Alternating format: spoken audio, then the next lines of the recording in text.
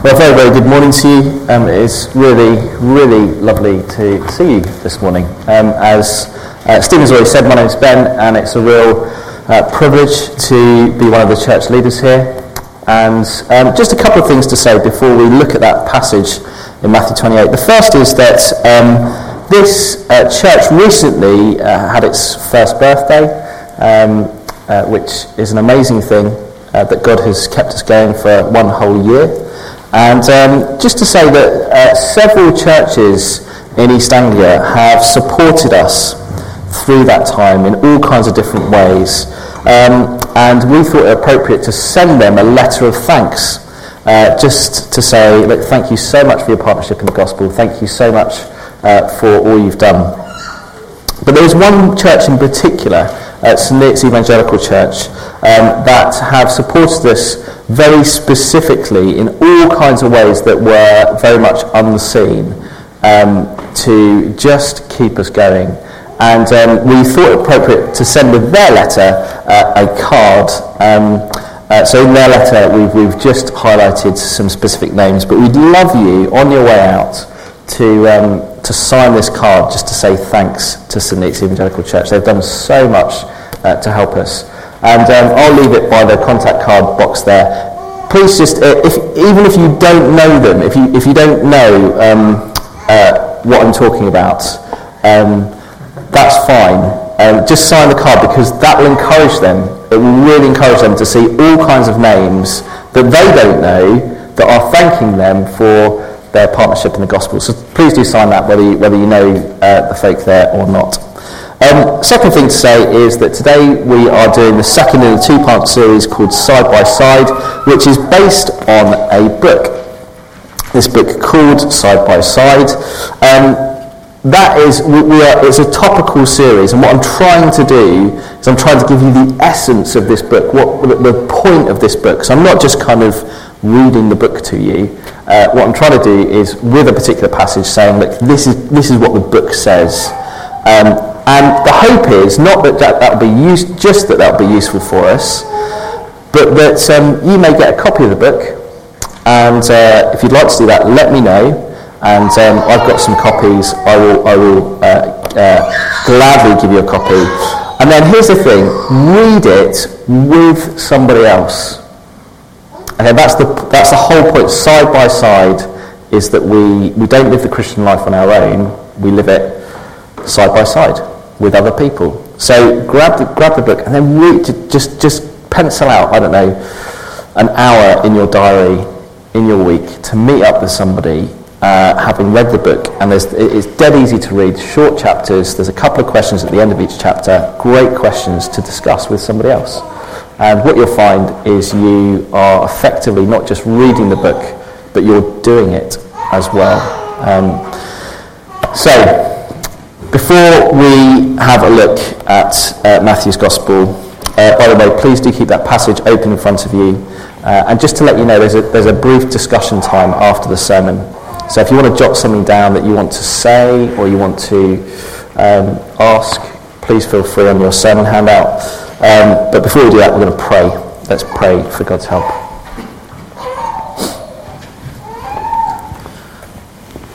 Father, thank you so much that this morning we've already heard the great news of Jesus Christ, that even though we have turned away from you, even though we are people who have chosen to love and worship other things instead of you, even though we're people who have tried to become you and be you, you so freely forgive us and bring us back to yourself and then use us. Father, thank you so much that you are a God who is abounding in love and so full of grace. And we sit here this morning as people who rejoice in that, who know that if we're on our own, we could not stand before you, and yet you allow us to. And you love us more deeply than we can ever know. Father, we thank you and we praise you that you've spoken to us in your word, that you want relationship with us. And Father, we pray then as we come to your word this morning that we would hear your voice and that our relationship with you would be deepened. And Father, we pray that not just for our own sake, but we pray it for the sake of others. As we know you more, we pray that we would be confident in the task that you have given us. So confident that we would then go out wanting to teach others about you. Father, we pray for the children in this building at the moment. We pray that as they look at your word together, they would come to a genuine knowledge of you, that your Spirit would work in their hearts to bring them to you. And we pray for your Spirit to work in our hearts too now, to open our eyes, that we may know you more. And we pray this in Jesus' name. Amen. So this term at Christchurch, we have been focusing on the aim, or we're focusing on the aim of loving one another. That's one of our aims, that we love Jesus, we love one another, and we love this community. I want to focus on loving one another. And the big question in this kind of two-part series is that, the big question in this book is, how can we begin to do that? So how do we begin to love one another well? How do we begin to live the Christian life side by side? Well, this book, Side by Side, hopefully gives us two principles that I'm giving you in sermon form. The first principle that we saw last week is that we are needy. That we are needy people.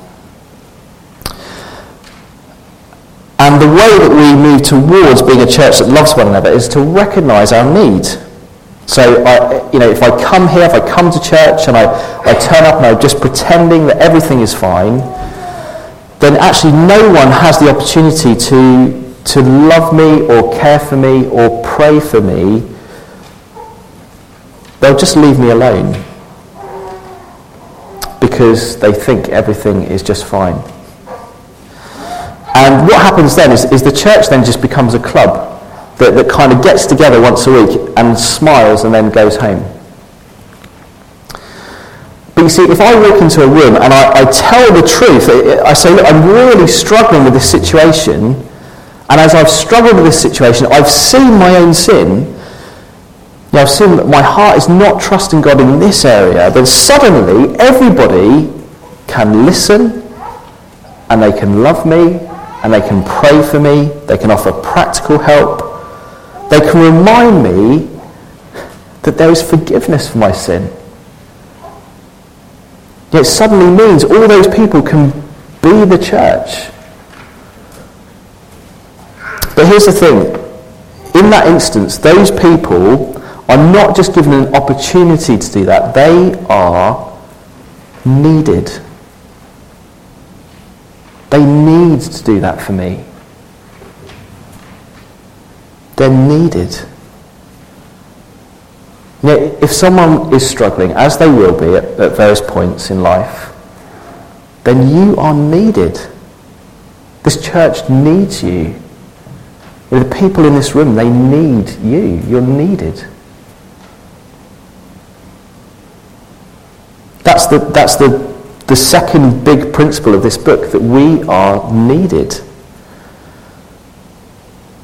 Now, it's not only the principle that the book lays before us, it's the truth that we see here in this passage at the end of Matthew's Gospel. So what happens is Jesus Christ has risen from the dead, and he's been given all authority in heaven and on earth, and he could, I suppose, as someone with all that authority, just transform the world in an instant. But what he does instead,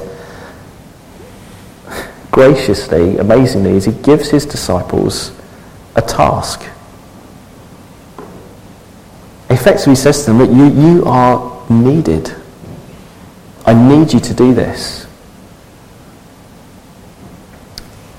And so are we. We are needed to carry out this task. And this morning, I want us to not only see that it is our task, but that we actually have confidence that we are people who are needed. And the first thing we see here is that is the case for everyone.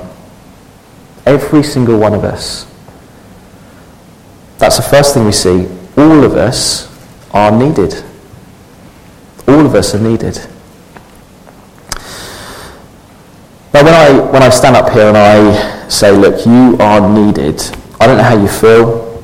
I guess one reaction could be, yes, this church cannot do without me. But what's more likely amongst us, I imagine, what we so often think is, well, no one will benefit from me. What can I do to help? Who could need me? But the truth is, all of us, no matter who we are, no matter how we feel, we're needed, every single one of us. It's simply part of following Jesus. So it starts here with, we see that here, it starts here with the Jesus disciples in Matthew. So just read with me from verse 16 and see if you can kind of follow this logic here. So verse 16, then the 11 disciples, they went to Galilee, to the mountain where Jesus had told them to go. When they saw him, they worshipped him, but some doubted. Then Jesus came to them and said, all authority in heaven and earth has been given to me. Therefore, go and make disciples of all nations. So you see, what happens is you have these 11 guys. So Judas is dead at this point, just in case you think there should be 12. There were 12. Judas is dead. 11 guys. And Jesus says, look, go and tell people to follow me. That's what it means to make disciples. Go and tell people to follow me. And of course, that is grounded in the authority of Jesus. See, do you see there? So verse 18, he says, look, all authority in heaven and earth has been given to me. Therefore, I have all authority. Therefore, you go and make disciples. Now, Jesus is not just saying, look, I have the right to tell you what to do. He does, but that's not his point. He's saying, I am the king of all the earth. I'm the king that everyone needs, so you go and tell people about me. Help them follow me. And I just need to say to you at this point that if you're not a Christian, please know that Jesus is not some made-up fairy tale that you can ignore.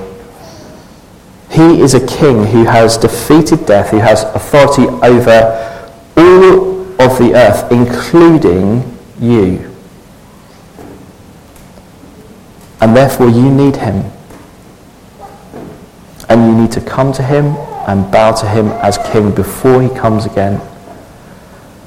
And the good news is that he accepts and loves anyone who does that, who bows to him as the king that he is.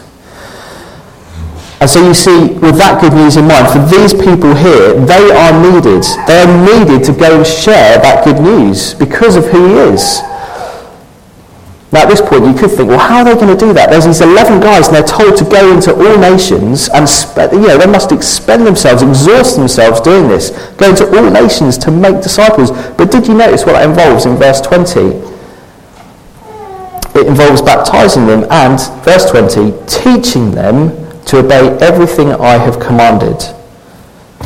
So you see, what would have happened is these 11 people would have gone from here and said to people, look, hey, follow Jesus. Jesus is the king.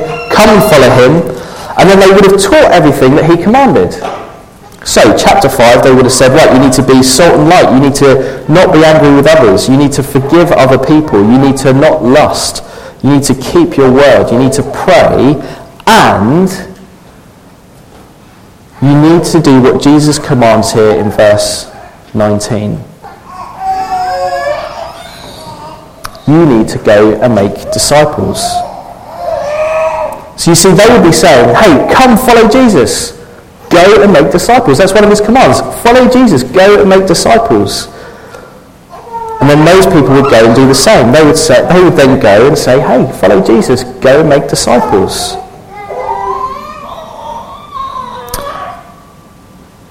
point is, you know about this king, and so you help others to follow him.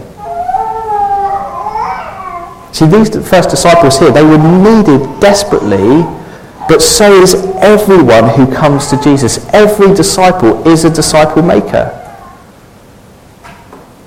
And so if we know him, then we are needed. We are needed.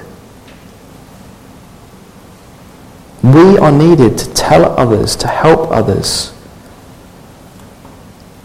And that doesn't matter who you are. Your personality, your gifts, your knowledge, those things don't matter here. Jesus started with fishermen. They were not amazing people in the world's eyes. They were just normal. They were normal people who followed Jesus. And that's what qualifies us. All of us who follow this king are needed. We're needed to make disciples of this king. And so we are needed to go. This is the second thing we see, is that we're needed to go. We are needed to go. So you see this command clearly there in verse 19. So Jesus says, therefore, go and make disciples. Now, the command to go is not where the emphasis is here. The point is that we make disciples. But that's a really helpful, practical point to just dwell on. That the making disciples involves going. That doesn't mean necessarily that you pack up your bags and you go to a different country. Some might do that, but more that we're needed to go towards other people. Making disciples means relationship. And often that will mean we take the initiative. We're needed to go towards others. Now the reason for that is because we're not all that great at doing last week's sermon.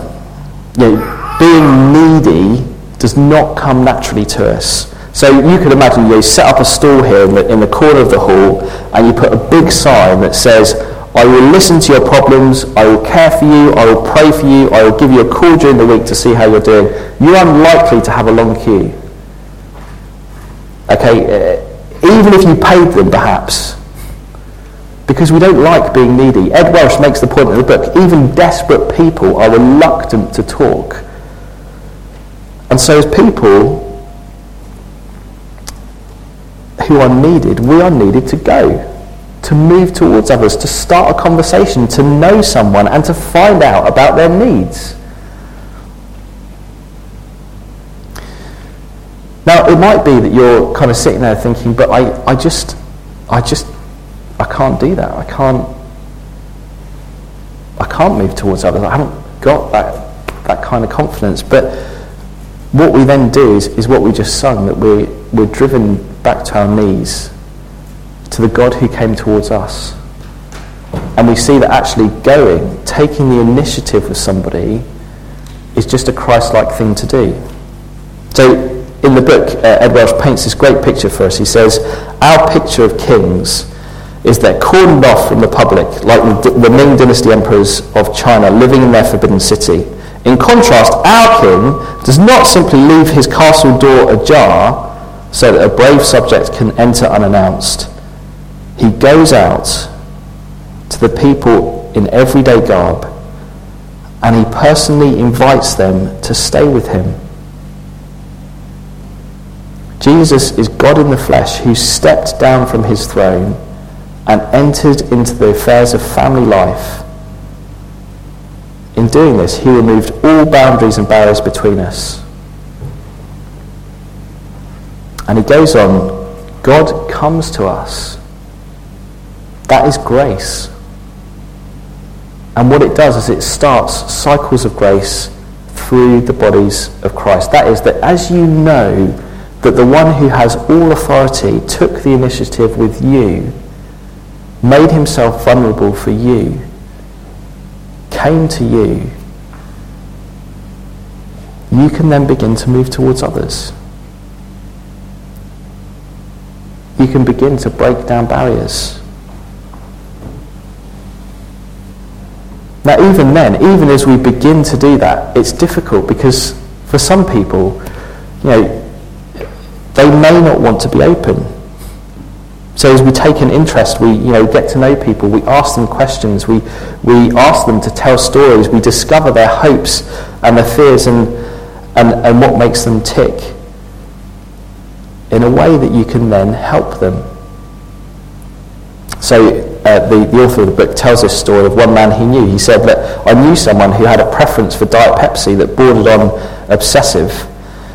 And he always seemed just angry if I drank something else when Diet Pepsi was available. He said, for years I just thought that was he was just being eccentric, until one day I asked him, Diet Pepsi seems so important to you. Why is that? And the guy said, my older brother, who died when I was 8, he drank Diet Pepsi. Now you see that simple kind of taking initiative and asking questions suddenly opens up a whole history to this guy's life that he would never have spoken about. That not only deepens that relationship, but it helps to understand why the way he is. How he might need help at certain times. And so you see, we're needed to do this, to go to one another, to go towards one another, to know one another in such a way that we can help them.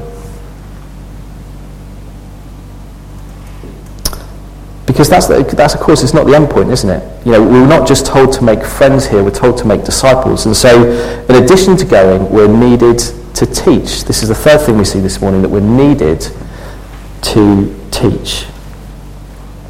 We're needed to teach. You see, going towards someone is simply the first step. So at some point, we need, as much as we can, we need to teach about Jesus. That must be needed for people to come to Christ and as we baptize them. And then in verse 20, we spend time teaching them to obey everything I have commanded. Teaching people to follow Jesus. Now, look, I just want you to notice here that is not just addressed towards pastors or Sunday group leaders. He does not say that those are the people who need to teach. He says it to everyone who follows Christ. All of us are needed to teach. So when my life is hard, when I am dwelling on my sin, it is very, very hard for me to tell myself that God really does love me. I need you to teach me that. I've heard it 100 times, but I need you to say that to me.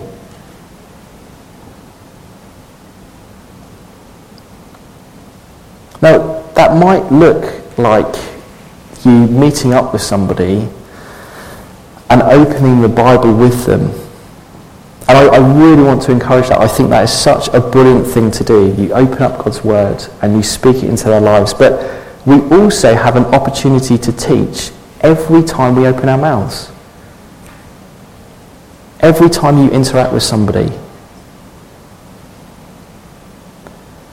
And what happens is you head into the rest of the New Testament, it shows us exactly how to do this. You see, to teach somebody is it's not kind of this blunt, here's something you need to know about Jesus. Not just giving information. But the New Testament gives us a pattern. What happens is, as Paul wrote to churches, he followed this basic pattern. Firstly, what he would do is he would affirm people. He would affirm them. So the truth is, in all people, there will be good. And in Christian brothers and sisters, there will be growth. And so we need to affirm this. That's what Paul does. We'll see this next week. We're starting the book of Colossians, and Paul says to them, I thank God for the way that you love others.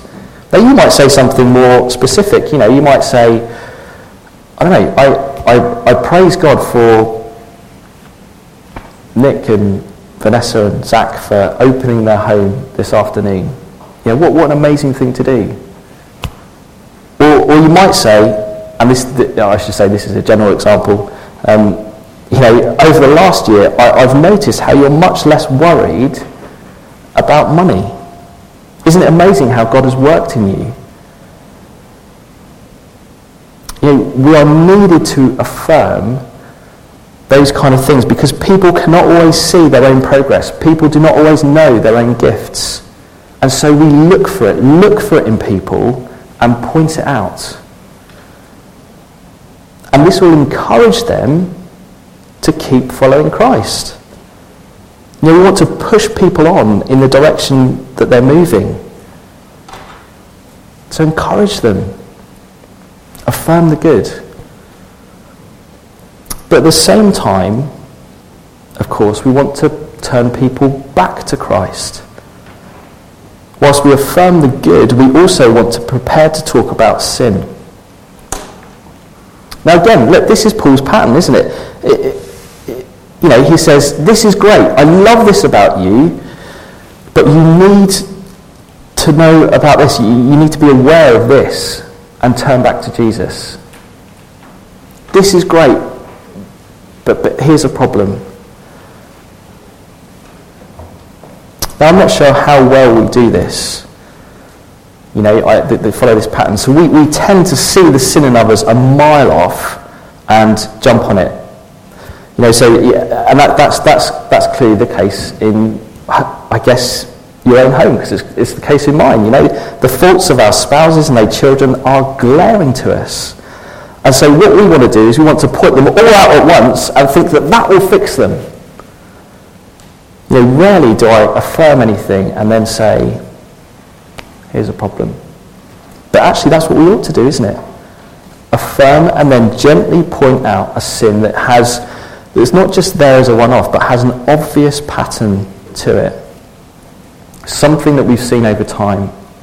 So we might say, look, again, just a general example, you can think of anything here. You're so hard-working, you're so servant-hearted, and it's amazing to watch, and you're an example to us, and I praise God for the way you serve me. But, sometimes when I listen to you, you're just so quick to criticise others. Do you want to talk about that?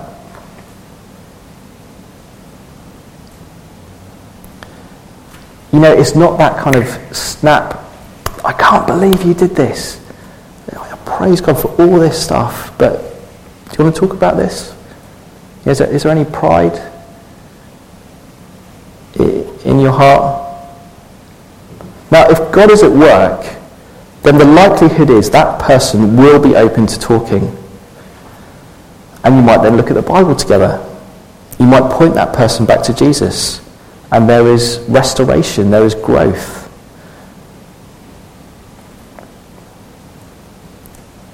That all sounds really simple as I say it, and I'm sure we know this is really, really difficult, really hard to do.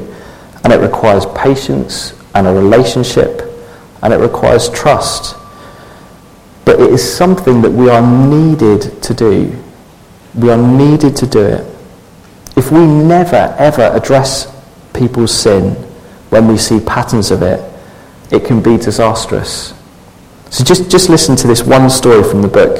I think this is in your sermon notes. It says, a church was left dazed when both a men's leader and a women's leader left their spouses, wrote a goodbye note to their families, and disappeared together.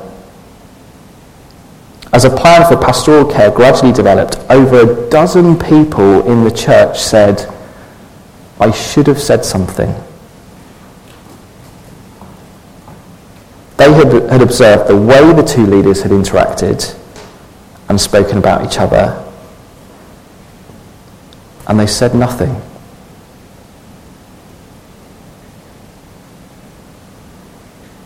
They said nothing.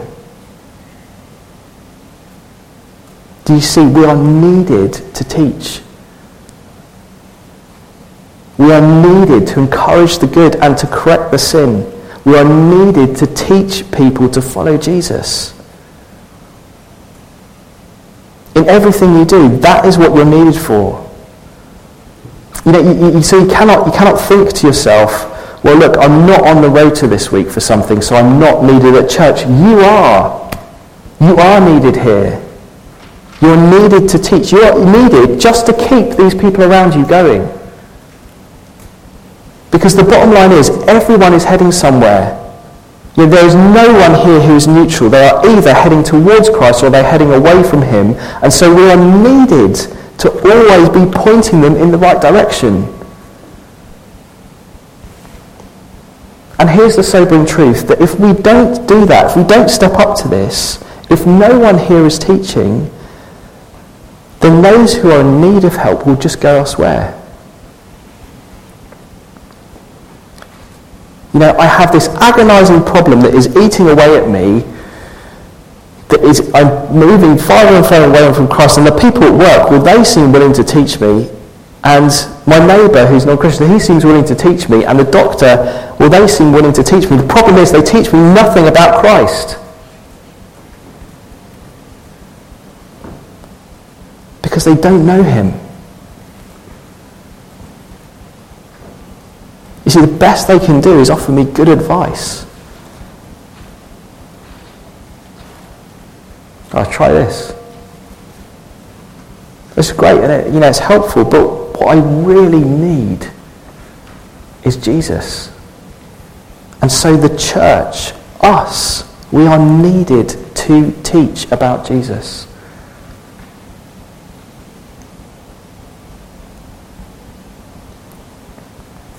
Now, that may mean that we face rejection, that won't always go smoothly. And it may be at this point that your thought is, well, this is just too overwhelming. I cannot do this. But here is why I want to end with this last point. The last point we see here is that we have all we need. We have all we need. This is the last thing we see this morning. We have all we need. We have all we need.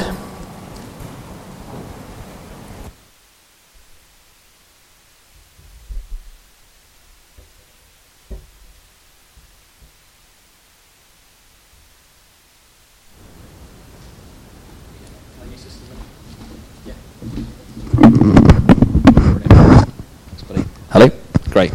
So there've been a couple of times where I've shared these verses with people, and their immediate reaction is, I can't do this. This is not me. I can't do what Jesus says to do. To which I reply, yes, you can. Yes, you can. Because of the promise that Jesus gives. So just read with me from verse 19 again. Jesus says, therefore, go and make disciples of all nations, baptizing them in the name of the Father and of the Son and of the Holy Spirit, and teaching them to obey everything I have commanded you. And surely I am with you always, to the very end of the age. You see, you're not just on your own. Jesus himself, by his Spirit, is with you. And so you have everything you need to do this. Jesus is with you, so as you approach others, you have nothing to lose, because you have everything.